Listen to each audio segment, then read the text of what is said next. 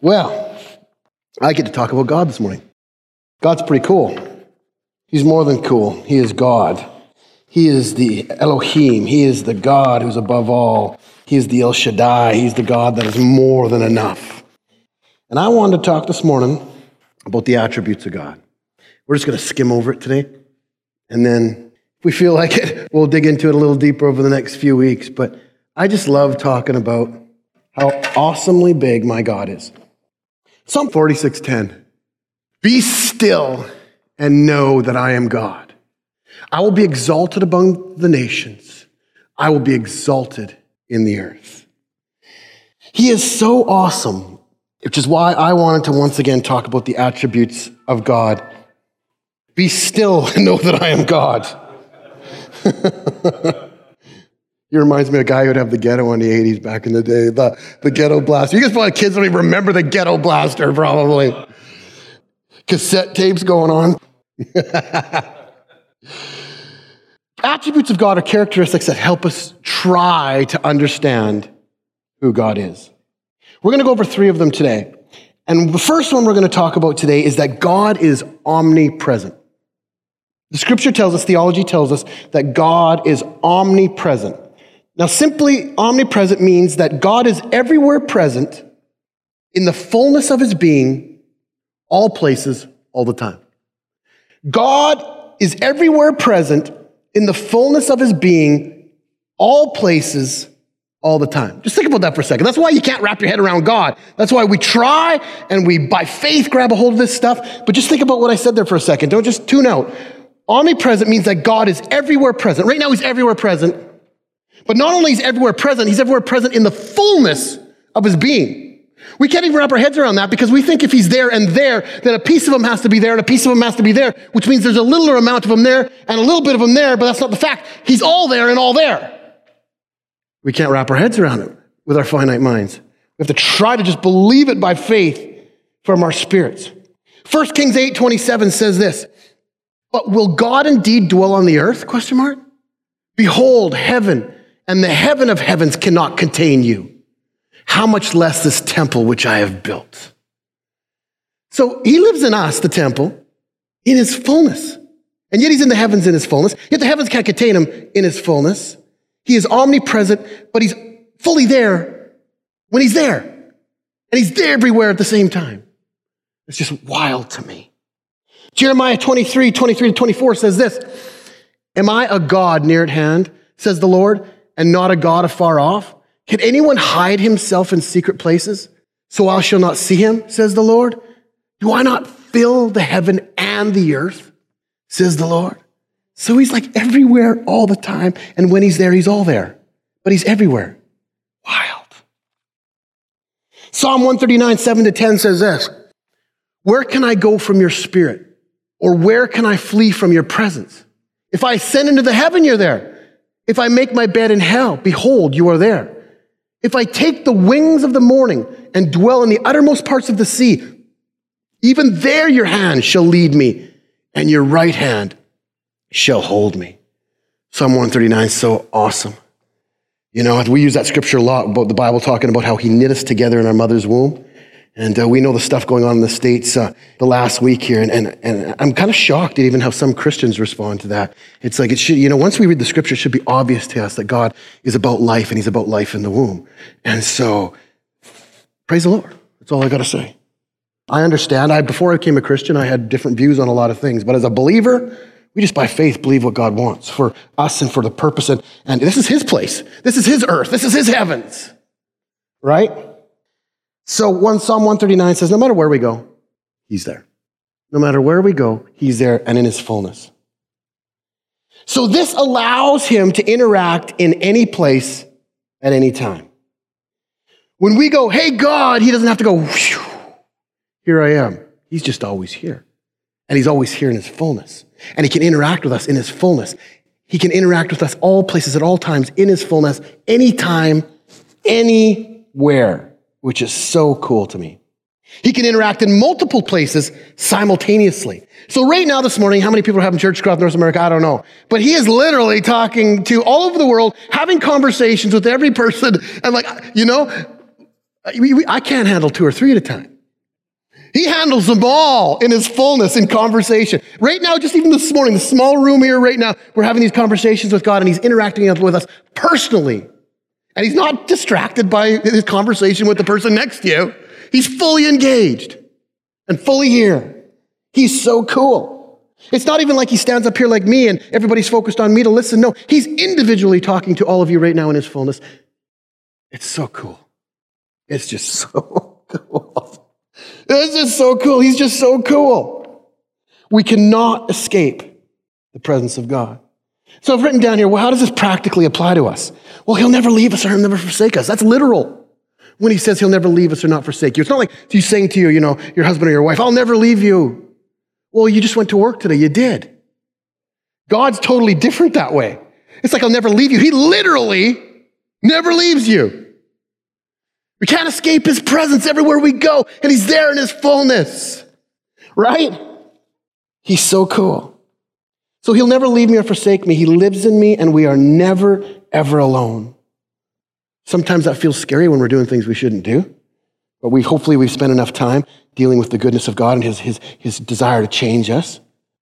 But we're never alone. That's such a wonderful thing to understand that we can't escape his presence. I wonder sometimes when I want to talk to him about things with so much going on in the world. You got wars and all the politics behind the wars, and you got all these things going on and tornadoes and terrorism and people dying for their faith today, for their Christian faith. And sometimes I wonder by going, hey, God, in my small little question that I want to ask him.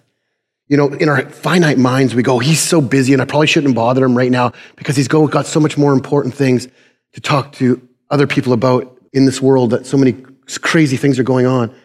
But when we think like that, we're actually degrading God, because God says that I can be in every place all the time, having full conversation, fully engaged with everybody without sweat. Yeah. Almighty. Right? And so when we go, hey, God, should I go left up here? And someone's saying, hey, God, receive my spirit, I'm about to die. We don't want to even ask our question because of somebody else, but the fact is, God wants both those questions at the same time all the time. So cool. So that's the practical side of that. We're never alone. And we wonder that sometimes. We think, is he too preoccupied? He can't be. And when we look outside in the skies, and we look in the trees, and we look at the flowers, and we remember the scripture, he's tending to all of them. And he said, listen, consider the lily, consider the sparrow. They neither sow nor reap, and he takes care of the most little one of those. How much more, he says, you have little faith. And now when you hear that, how much more you have little faith, is he saying how much more you little faith that you don't believe you'll take care of me? Or is he saying how much more you little faith do you not understand how big I am? That I'm in every place all the time, taking care of every need without sweat. So that's the first thing we're going to skim over today, omnipresent. Second thing is he is omniscient, which means he is all-knowing. The first one was all-present. Now, omniscient means that God is all-knowing. He knows all there is to know.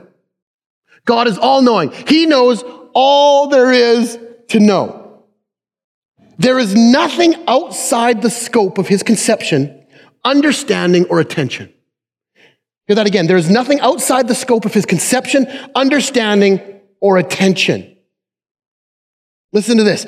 Because this is so cool. This is about God, how big he is. He neither studies nor learns. He does not study. For you guys going to school all the time, you know what studying's like. He neither studies nor learns. That's why when we talk about the wisdom of God, it's so cool, because the wisdom is the answer to the problem before it arrives.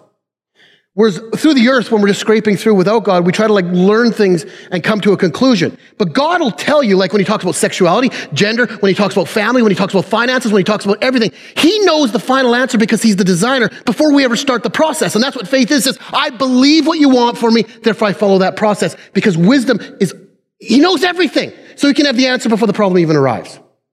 Right? So, he never leaves me, never forsakes me. He's all-knowing. He neither studies nor learns. Get this. God cannot increase in knowledge.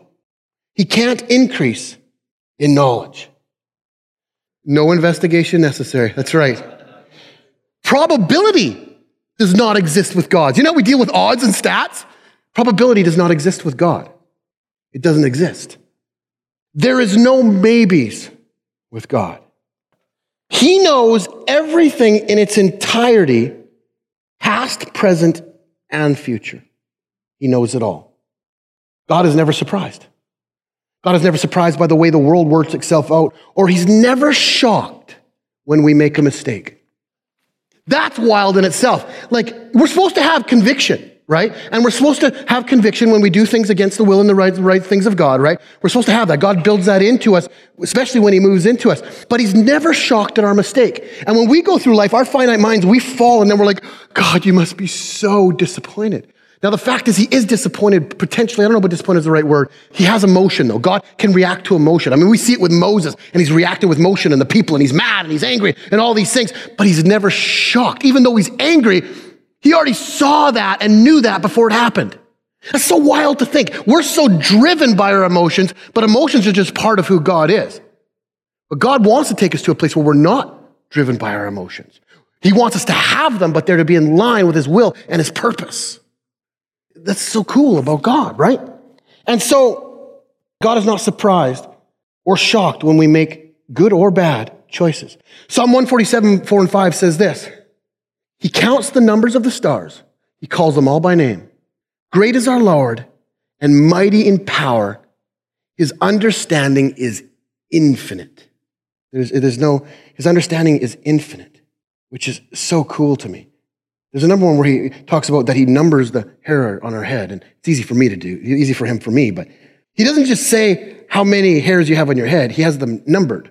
And so this is the amazing thing about God. And so you're brushing your hair this morning, and one falls out, and God could say, exactly. That was number 47. That's awesome, right? Acts 15:18 says this: known to God from eternity are all his works. He's already known it all. The book's written. John 16:13. However, when he, the Spirit of truth, has come, he will guide you into all truth. Now you got to think about this in the understanding of he's all-knowing. Like he's going to guide us into all truth, and we skip along with those verses, and yes, he's going to lead us to truth. But we're talking about somebody who knows everything. And he's going to lead us and guide us into that. It's so cool. He'll guide us into all truth. For he will not speak on his own authority, but whatever he hears, he will speak, and he will tell you things to come. So the Spirit of God tells us things to come from the very source of someone who knows everything, past, present, and future, which is so cool, because when we go to make a decision in life, that's why the Bible says the peace will be our umpire. It'll be our umpire. And so we're supposed to pay attention to the Word of God, his ways, his wills, but as we walk out what he says to do in his scripture, we're supposed to follow our hearts. And peace will be our umpire. And we've all experienced like I shouldn't do this. And some of us have gone through that past, and we always regret it. And then there's sometimes, and God doesn't expect us to necessarily pray for every step we take. We trust him that the steps of a good man are ordered of the Lord. And then when he needs to steer and guide us, he's always there because we can't escape his presence. Hebrews 4:13 says this: and there is no creature hidden from his sight, but all things are naked and open to the eyes of him to whom we must give account. Now, to an unbeliever, that's a scary verse. Matter of fact, to the unbeliever, the Bible says that every single thought, if you don't know Jesus, will be judged. Will be judged. Man, just that thought, just from this week alone, Jesus, I scream Jesus, right? Every thought will be judged, and he knows them all, and we are naked and open to his sight. He sees those crazy things going on in our heads. But with Jesus, it's all under the blood, right? Thank you, Lord. Because he loves us, and that's why he did it, right? And so what's the practical side of his omniscience? He knows everything that I'm going through. That's awesome. We don't have to explain. God knows everything that we're going through. I have trouble understanding other people many times, and vice versa. There's things that people struggle with in life, and I'm just like, I don't get it. And then there's things that I struggle with in life that I'm sure people go, I don't get it. Because we've all walked a different path in life, and we've all been through different things, and different things have attached to us, and we've had different upbringings, and we've been traumatized in different ways, and all these different things going through life. We respond differently to things. We view things differently. We filter things differently. But it's so cool to know that God knows all of that. And so he's the best counselor. He is the best counselor. Anybody who goes to a counselor before they go to Christ? No. I'm not saying God doesn't send us in and walk us through counseling. But don't ever especially the counsel of the ungodly. But everything filtered through what God is speaking to our hearts. And God can speak through people. Don't get me wrong there. He can definitely speak through people. And so I'm just saying, make sure that you walk where you're going, including to a counselor with the presence of Almighty God. So he knows everything we're going through and can even sympathize with us. Can even sympathize. Talking about Jesus in Hebrews 4:15, it says this, "For we do not have a high priest who cannot sympathize with our weakness, but was in all points tempted as we are, yet without sin." So, Jesus didn't get to that point where he's like, "Oh, Father, I'm so sorry I fell." But he felt everything up to the point of why we fall. He felt all those pressures, every pressure of the lust of the flesh, lust of the eyes, the pride of life, all of the sins in life that we face, all of the pressures we face in life. Jesus felt them all up to that point. Now, he didn't fail. Thank God he didn't fail. Now, the sacrifice, he's a perfect lamb to sacrifice for us so that we have that. But he felt it all. He understands it. Now, the downside of that, not the downside really, but the side that can mess with us is he didn't fall. And Corinthians tells us he always finds a way out. So when we do fall, we feel pretty crappy, which is, we should to a certain degree, I guess. But maybe, I don't know. But it's cool that Jesus can hang with us even and know what we're feeling. Because we can't go, "God, you don't know what it's like." He goes, "Yeah, I do." And Jesus at the cross took all the sin of the world on him. Like everything that we've been through has been pinned to him. Thank you, Lord. So he can sympathize with us. And he knows the answer to every problem. James 1:2-5. I use this a lot around here. "My brethren, count it all joy when you fall into various trials, knowing that the testing of your faith produces patience. But let patience have its perfect work, that you may be perfect and complete, lacking nothing. If any of you lacks wisdom," I don't know why they would say if anybody you lacks wisdom, because we all do. You should just say, "Dudes, ask God, because you all lack wisdom." We all face problems every day where we need the wisdom. But listen to this. "He gives to all liberally without reproach, and it will be given to him." And I spend a lot of time on this. You've heard me preach on it before, I'm sure. But without reproach just simply means that you don't have to earn your way to get to this wisdom. No matter how bad of a week you've had, it doesn't matter what you're going through. God will accept you and give you wisdom to overflow. And we look at that. Of course, he's going to do that because most of the time we need wisdom is because we're screwing our lives up and we need wisdom to get out of it. So if we're going to wait till we get better to talk to him, we're never going to fix those things because we need him to fix it. Make sense? So he sympathizes with us, but he also celebrates with us. He laughs with us. He rejoices with us. When we're excited, it's like, yeah, he wants to give us the high five, right? That's our God. He created those emotions. He laughs. He's excited with us. He celebrates with us. He knew the mistakes you were going to make, and then he still chose to love and call you, knowing the mistakes you were going to make. That one I've sat on so many times in my life where I've made mistakes, and I'm like, "God, do you even want to continue to use me?" And he's like, "I knew all those mistakes before I called you," right? And he still called me, still chose me, still loved me. That's so cool to know that he stands outside. He's all-knowing. So he's all-knowing and still loves us. That's so cool. All right, last one, and then I'm done. He's always present. He's all-knowing, and now we're going to deal with his all-powerful, which means he's omnipotent. He's all-powerful. God has unlimited power to accomplish anything that can be accomplished. Unlimited. Now, this is cool. Listen to this. The things God does are neither difficult or easy. So no matter what you ask him, they're neither difficult or easy. You know, sometimes we're like, "Hey, God, I have a big question. I have a big ask." That's a stupid thing to say because it's neither difficult or easy for God. No matter what it is, it's neither difficult nor easy for God. It's just done or not done. It's not difficult or easy. It's just done or not done. Because difficulty is a factor that is derived from a potential from not accomplishing something. That doesn't apply to God. It's either his will or not his will. It's either done or not done. It's not easy or hard. Psalm 33:6 says this, "By the word of the Lord the heavens were made, and all the hosts of them by the breath of his mouth. Light be, and light was." So if you think about those questions we want to ask him or think of God, this is a tough one. Just think about creation from the very beginning. Light be, light was. Just the spoken word. It's either spoken or not, done or not done, Boom. He's so cool. He's so cool. Philippians 1:6. Now, that was creation. Now, what about us? You know this verse. Be confident of this very thing, that he who has begun a good work in you will complete it until the day of Jesus Christ. Say, God's not done with me. So what's the practical application of this? Nothing I face is too difficult if we have God. Us plus God is always the majority. Always. It is never a question of can he, but only will he or how will he. It's not can he, will he, or how will he. So to conclude today, it's pretty amazing to sit in prayer. This is what I wrote down. It's pretty amazing to sit in prayer and be talking to someone who is always present with all knowledge, who can accomplish any task he desires, who loves us unconditionally. Sometimes we just need to be still and know that he is God rather than our rat race of our minds trying to figure out everything out and stress about everything. This is who we serve. So rather than end in prayer, I'm going to take 15 or 20 seconds. We're going to have complete silence.